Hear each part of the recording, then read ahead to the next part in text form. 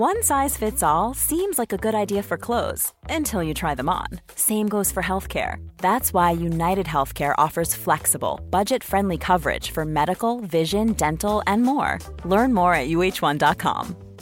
Everyone knows therapy is great for solving problems, but getting therapy has its own problems too, like finding the right therapist, fitting into their schedule, and of course, the cost. Well, BetterHelp can solve those problems. It's totally online and built around your schedule. It's surprisingly affordable too. Connect with a credentialed therapist by phone, video, or online chat, all from the comfort of your home. Visit BetterHelp.com to learn more and save 10% on your first month. That's BetterHelp, H-E-L-P. Before this week's podcast, I've got some exciting news to share with everyone. I've started a Patreon site. Now, on there are brand new video podcasts, so you can see me, and lots more besides. It's a general hub, I hope, for fans of history, fans of archaeology, travel enthusiasts. I suppose, above all else, it's for all-round admirers of an open-minded approach to life, to love and everything in between. It's about seeing how the lessons of history, the glimpses we catch of the past, can help us to find comfort and navigate our way through the confusion of the modern world. To join and get access, all you have to do is sign up. You can find Neil Oliver on the Patreon website, follow the links on this podcast, or on the Neil Oliver Love Letter Instagram. You'll help to support this podcast, as well as getting exclusive access to the new video podcasts. I must say and stress that the Love Letter to the British Isles is and always will be free. In the meantime, here's this week's Love Letter to the British Isles. Cue the music.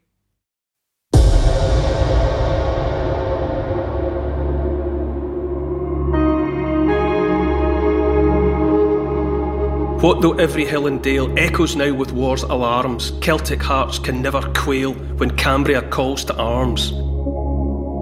In this podcast, we're stepping into a maelstrom and the last stand of the brave. Beautiful and brilliantly designed, in this mighty coastal fortress, a castle within a castle. Built as part of Edward I's Ring of Steel. The last sovereign Prince of Wales, crushed. Wars of Welsh independence, wars of the Roses and the English Civil War. Down through history, this place has been a place of heroes facing overwhelming odds. A thorn in the side of so many would-be conquerors. I'm stepping out across Britain to discover 100 remarkable places that have shaped you, me, and the whole world. I'm Neil Oliver, and this is my love letter to the British Isles.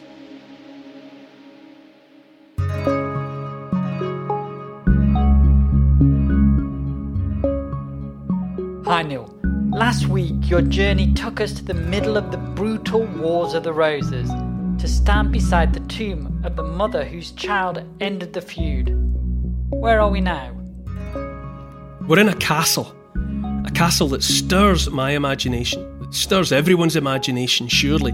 It's all about determination, courage and heroism. It's a place that's played a part in so much of the history that has shaped this archipelago. Looking out over the Irish Sea on one side and the mountains of Snowdonia on another, we're in Gwynedd, at the mighty Harlech Castle.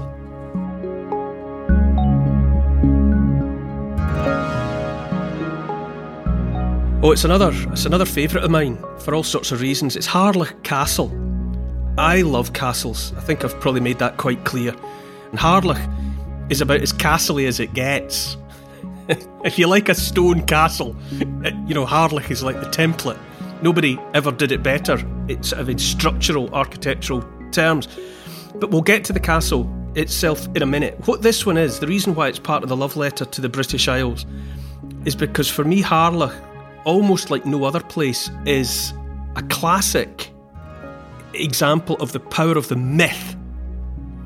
Now, we talk about myth all the time in the love letter, but there's something very almost concrete at Harlech, appropriately enough.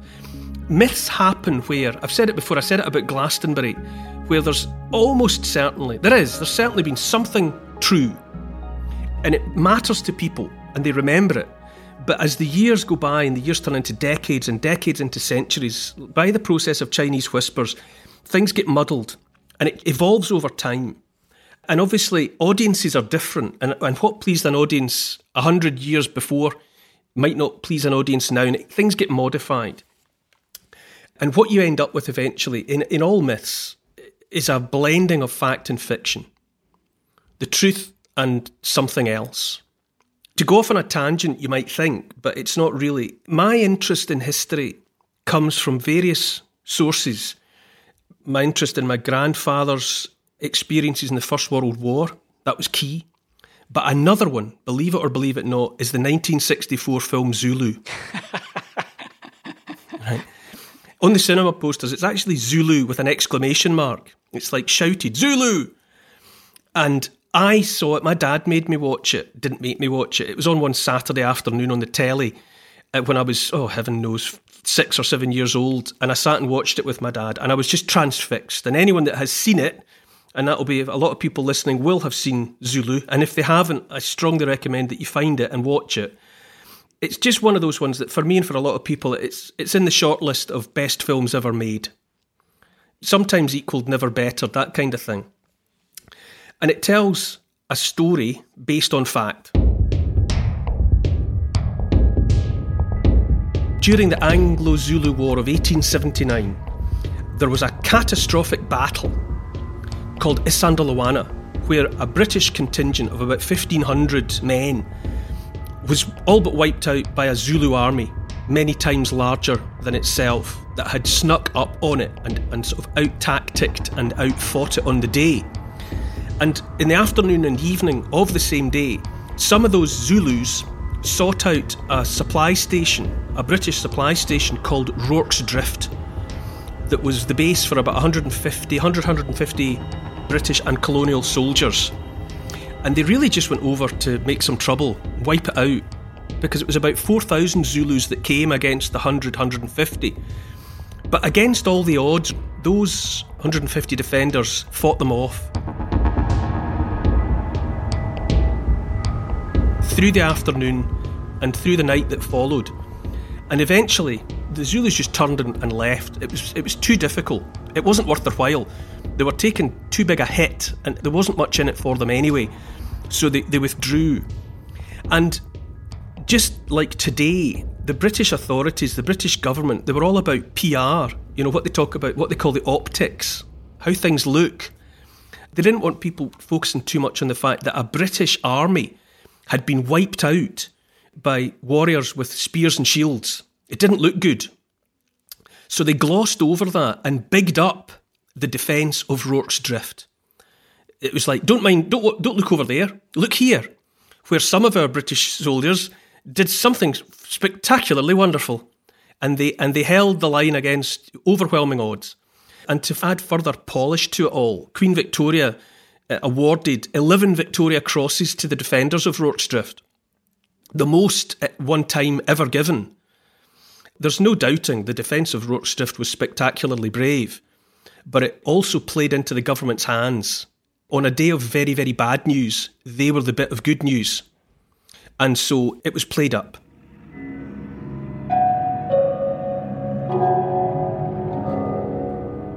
So there's fact at the root of the film Zulu. However, it was enormously embellished and played around with. It was very much the work of the actor, the Welsh actor Stanley Baker, who was a staunch Welshman, Welsh nationalist, and loved the fact that there had been Welshmen as part of the defence of Rorke's Drift. And in the film Zulu, they're all Welsh. Really, it's all Welsh accents.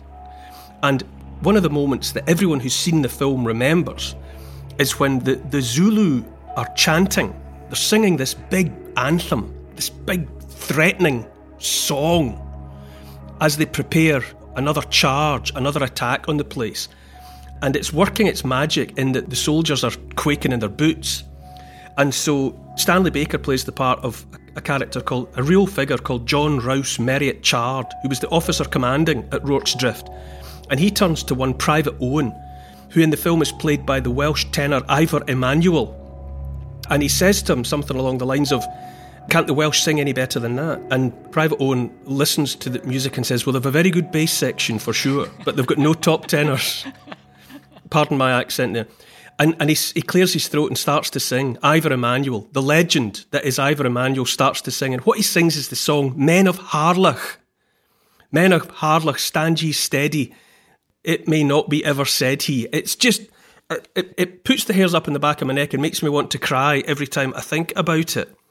And of course, they can all sing. So they all sing "Men of Harlech." And there's this kind of sing-off between the Welshmen and the Zulus. And this Welsh song rings out across the African veldt, and it's a fantastic moment. And it girds their loins, and it prepares them to continue with their doughty defence, which is ultimately successful. Now, it's brilliant filmmaking, but it's myth making, and I'll tell you for why. It's because the real defenders of Rorke's Drift in 1879 were the 24th Regiment of Foot. That was the body of men from whom their little contingent was drawn. And the majority of them in 1879 were English. They had been recruited from the Midlands of England, in large part. And there were Welshmen there. Maybe 10, 15% of them were Welsh, but there were Scots and Irish too. So it was very much a sort of United Kingdom British force. So that's problem number one. They weren't all Welshmen, not by any stretch of the imagination.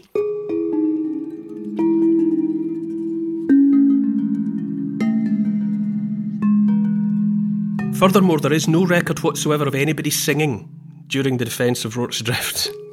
They did not put down their rifles and sing. And even if they had, the regimental song of the 24th Regiment of Foot at that time was not "Men of Harlech," it was "The Warwickshire Lad," which is a much less memorable tune that no one sings now. So, in the same way that when I talked about Glastonbury and I talked about how I was the warm-up act for U2, well, Stanley Baker does something along the same lines with the film Zulu. He takes a little bit of truth and spins it into something wonderful and something that stirs the hearts. It plucks all the strings. It's powerful stuff, but it's not the truth. So that's myth-making. And it's myth-making at its very best. And it's spine-tingling and it raises the hackles. Now, the thing about Men of Harlech is Men of Harlech does actually commemorate a last stand. It is a song that's inspired by a last stand by the few against the many. But in truth, it commemorates a siege during the Wars of the Roses, which we've also talked about already in the context of Westminster Abbey. Now, Harlech Castle, we finally get, this is often the case, the way we do these things, we finally get to the place. So, Harlech Castle will always be a clenched fist of a place. As I said at the beginning, it's a castle amongst castles. It's just special. It was built between 1283 and 1285, and it was commissioned by Edward I of England, that king that keeps on cropping up. Edward I, Edward the Longshanks, Edward that fought William Wallace, Edward that was so annoyed about the wars of Scottish independence. Him, because he wasn't just annoyed about the behaviour of Scottish people, he was angry about Welsh people as well. And a character from Welsh history, Llewellyn ap Gruffydd, was the last sovereign Prince of Wales, before the likes of Prince Charles took on the title.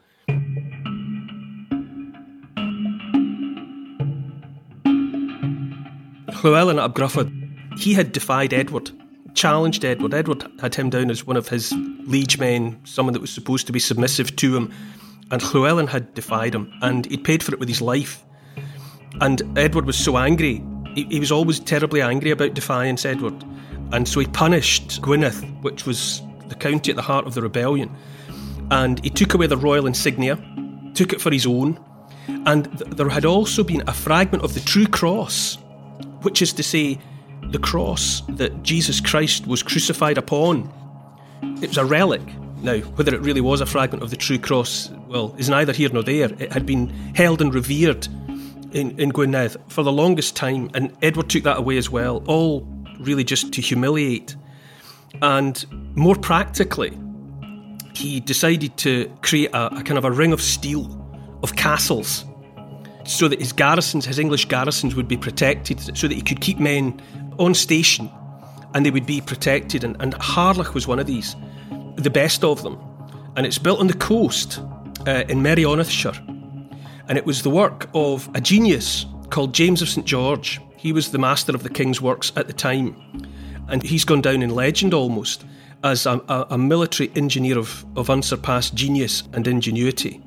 And what he did with Harlech was he created a castle within a castle. There's outer walls which are defensive enough, massive, and then inside it there's a castle again. So it's this castle within a castle for superb strength. And it sits on an outcrop of rock, on a natural outcrop of rock, as these castles so often did. Even by 21st century standards, it looks impregnable. It looks like something that you'd have to bring a battleship in to deal with. So mighty is it. The walls, you're talking stone walls uniformly a dozen feet thick and more.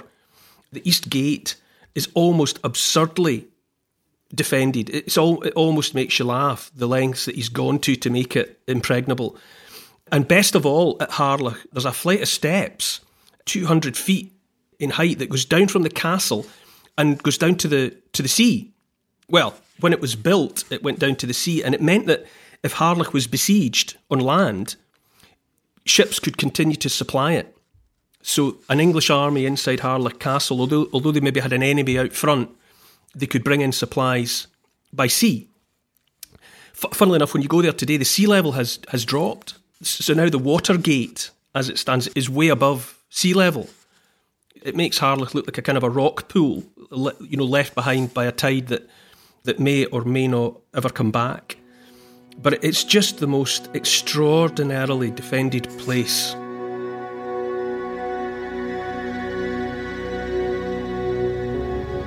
The defences, they were tested for the first time in 1294. And at that time, there was a character called Madog ap Llywelyn, who was a relative of Llywelyn, the last sovereign prince of Wales. And he raised an army in rebellion to rise up against the English overlords.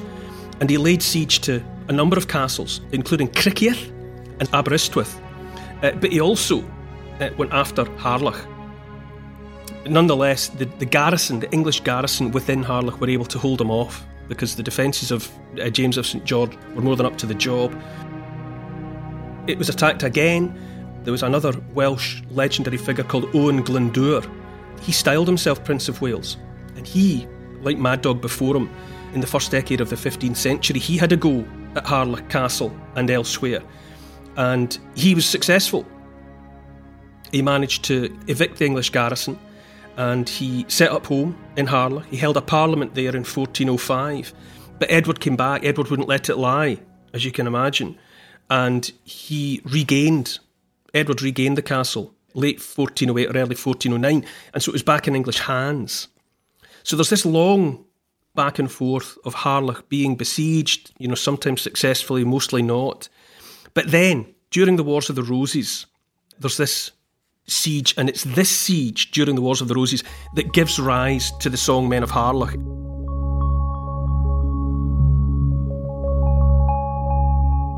The Wars of the Roses were fought between the House of York and the House of Lancaster, parts of the Plantagenet family that fought with one another for years to try and gain and keep control of the English throne.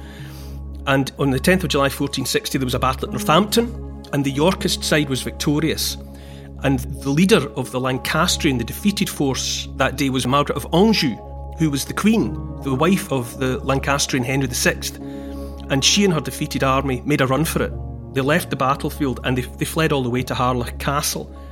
So that was in 1460, and for the best part of the next 8 years, they were besieged in there. But they held out and they held out and they held out. But then finally, 1468, 8 years later, the Yorkist king, Edward IV, he brought maybe 10,000 soldiers to the gates of Harlech. and he managed to throttle the life out of the home team. He cut them off. Even the Watergate, even the access to the sea wasn't enough, and they were starved into submission. And it was that defence, unsuccessful though it was, that was subsequently remembered. The song wasn't written at that time, it was written later, but Men of Harlech remembers those Lancastrians in their years of defiance. You know, you've got "March ye men of Harlech bold, unfurl your banners in the field, be brave as were your sires of old, and like them never yield. What though every hill and dale echoes now with war's alarms, Celtic hearts can never quail when Cambria calls to arms." It's fantastic stuff. And there's no doubting Rorke's Drift, Harlech, last stands have always been the stuff of legend, because they're terrifying to contemplate. Those situations that, you know, I'm sure many people have daydreamed or imagined what it might be like to realise that, you know, your back's against the wall now and the choice is stark. You know, stand up and fight or get down on your knees and beg for your life. But it's for that reason, I think it's because of the binary simplicity of a last stand, that people have long made myth and legends of them. And obviously, Rorke's Drift, you know, is a classic of the kind.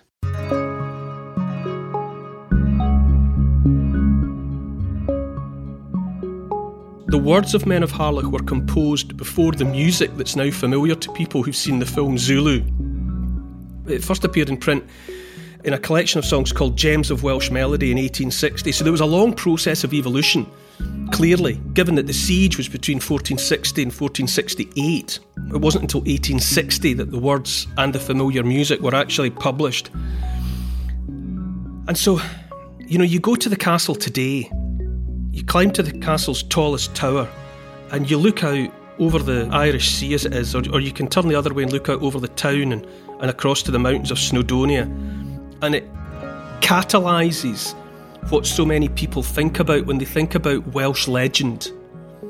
There's just a sense of everything that you associate with Welsh legend is there in Harlech Castle. Although it was built by an English king, there's just some way in which it seems to put the hairs up on the back of the neck. When you come in from the land, you walk under not one but three portcullises. 3 portcullises before you get inside the interior of the castle. And when you do that, if you make the trip, if you go to Harlech and you walk through those gates, you have demonstrated in unavoidable terms what it means to be a conqueror, and conversely what it means to stand in the face of a conqueror and fight to the last man.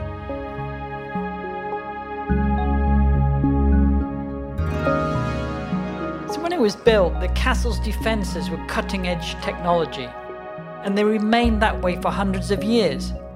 That's right. I mean, we're used to technology moving on very quickly, and, you know, things becoming obsolete within a matter of years, you know, sometimes even within a matter of months. You know, something's invented and then you can almost hold your breath until the next thing comes along.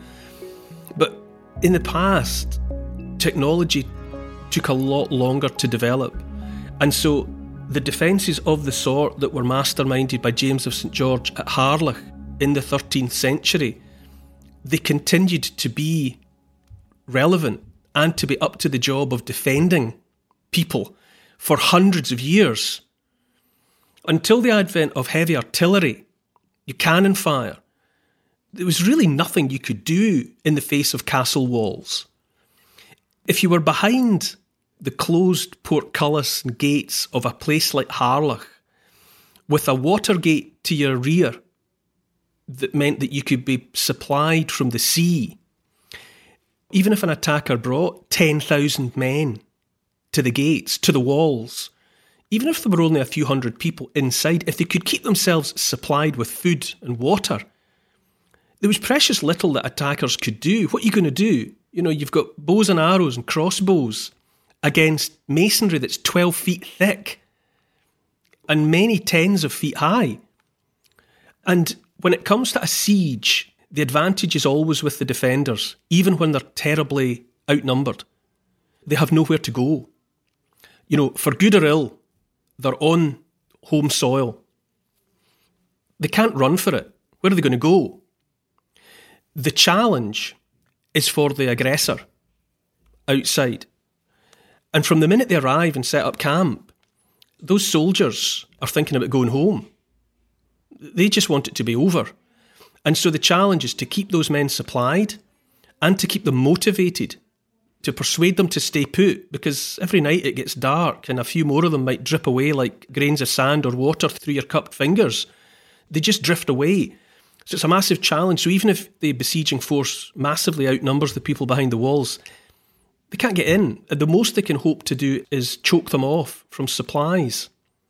But in the case of a place like Harlech, where they could be supplied from the water, that means as well as besieging on land, you've got to bring a navy.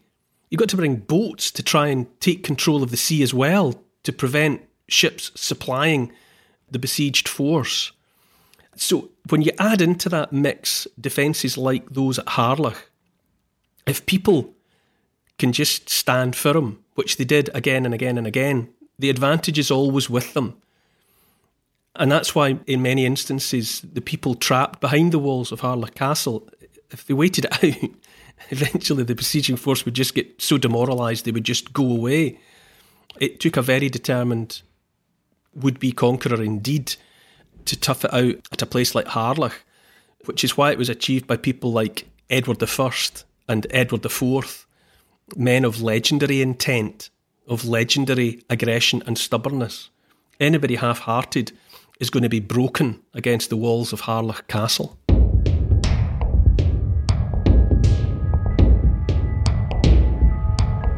What happened when Oliver Cromwell attacked Harlech? Oliver Cromwell's, taking of the place is almost a footnote. 1647, because by that time the technology had come on. Harlech was outdated and outmoded by that time, because obviously by the time of Cromwell you do have guns. Masonry is fantastic against bows and arrows and crossbow bolts. They just bounce off.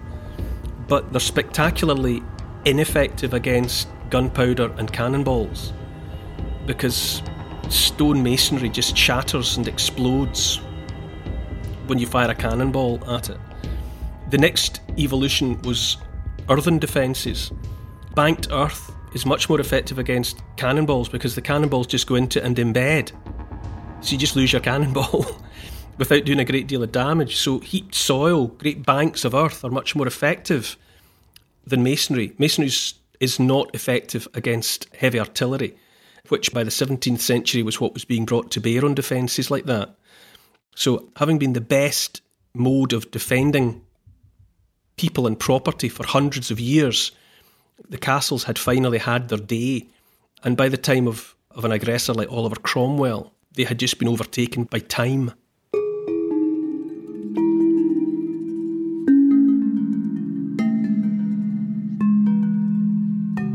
Are there examples of 17th century earthen defences in the British Isles? Well, Paul, you and I, when we did the siege of Newark for two men in a trench, the gun emplacements there were defended not by stone walls, but by earthen ramparts. For that reason, during the siege of Constantinople, for example, in 1453, the walls of Theodosius protected the city of Constantinople for 1,000 years. Great stone walls, multivalent as they're called, walls within walls within walls. And the ancient world had sort of taken them for granted. It was like a mountain range, the wall of Theodosius. You just knew you weren't going to get through it. And besieging armies, Arabs and others came and tried it and, just were starved and fell apart and had to withdraw. But then finally in 1453, the Ottoman Sultan Mehmet II came with massive guns, great bronze cannons, big enough that a man could crouch inside the mouths of some of them. And they were launching great stone balls. And the walls of Constantinople shattered on impact. It was devastating for the people inside. They couldn't believe it. How on earth was this happening? And the defence, the emergency stopgap solution, turned out to be the perfect remedy. What the defenders within Constantinople started to do was heap soil into the gaps that the cannonballs were making. Then when cannonballs were then fired against the heaped earth, they just got absorbed by the soil. And so almost by accident, the defenders at Constantinople found the perfect defence. So where the walls were shattering and were replaced with heaped soil, they worked. And although it looked to begin with that it was going to be heavy artillery that was going to make the difference during that siege of Constantinople, ultimately it was down to a gate being left open. One of the gates was left open, possibly by a traitor, and some of the Ottoman army were able to get inside, and it triggered a kind of a toppling of dominoes, and the city fell. But by that time, the defenders had found the solution to Mehmet's cannons, and it was heaped earth.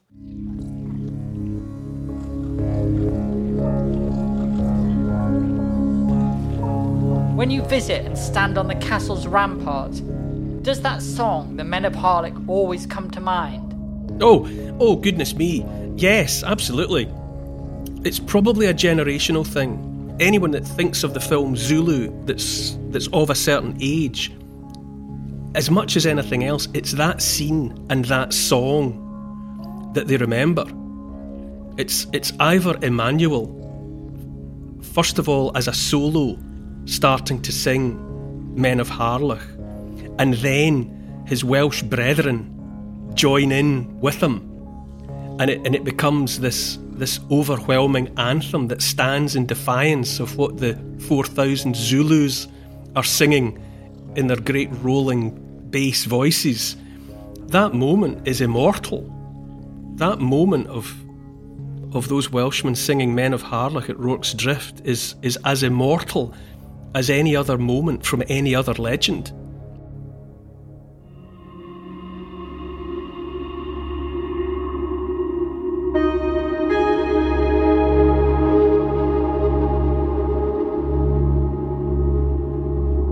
In 1548, a cry for help was answered, and to this very day it's still needed and still given.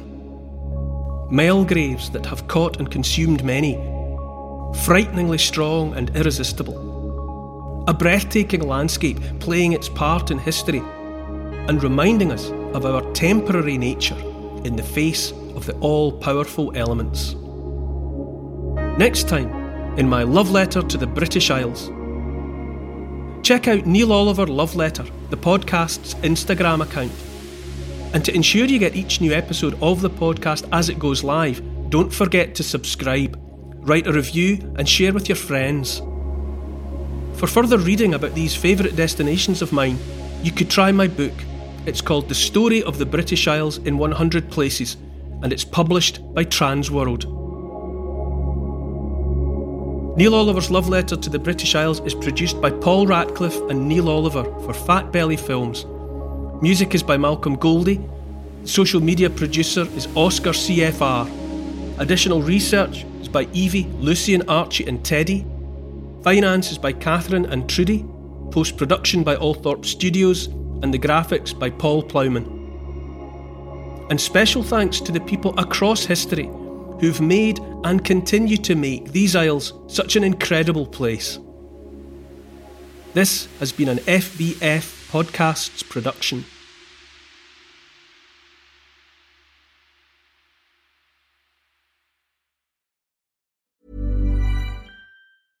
Imagine the softest sheets you've ever felt. Now imagine them getting even softer over time. That's what you'll feel with Boll & Branch's organic cotton sheets. In a recent customer survey, 96% replied that Boll & Branch sheets get softer with every wash. Start getting your best night's sleep in these sheets that get softer and softer for years to come. Try their sheets with a 30-night guarantee. Plus, get 15% off your first order at bollandbranch.com. Code BUTTERY. Exclusions apply. See site for details.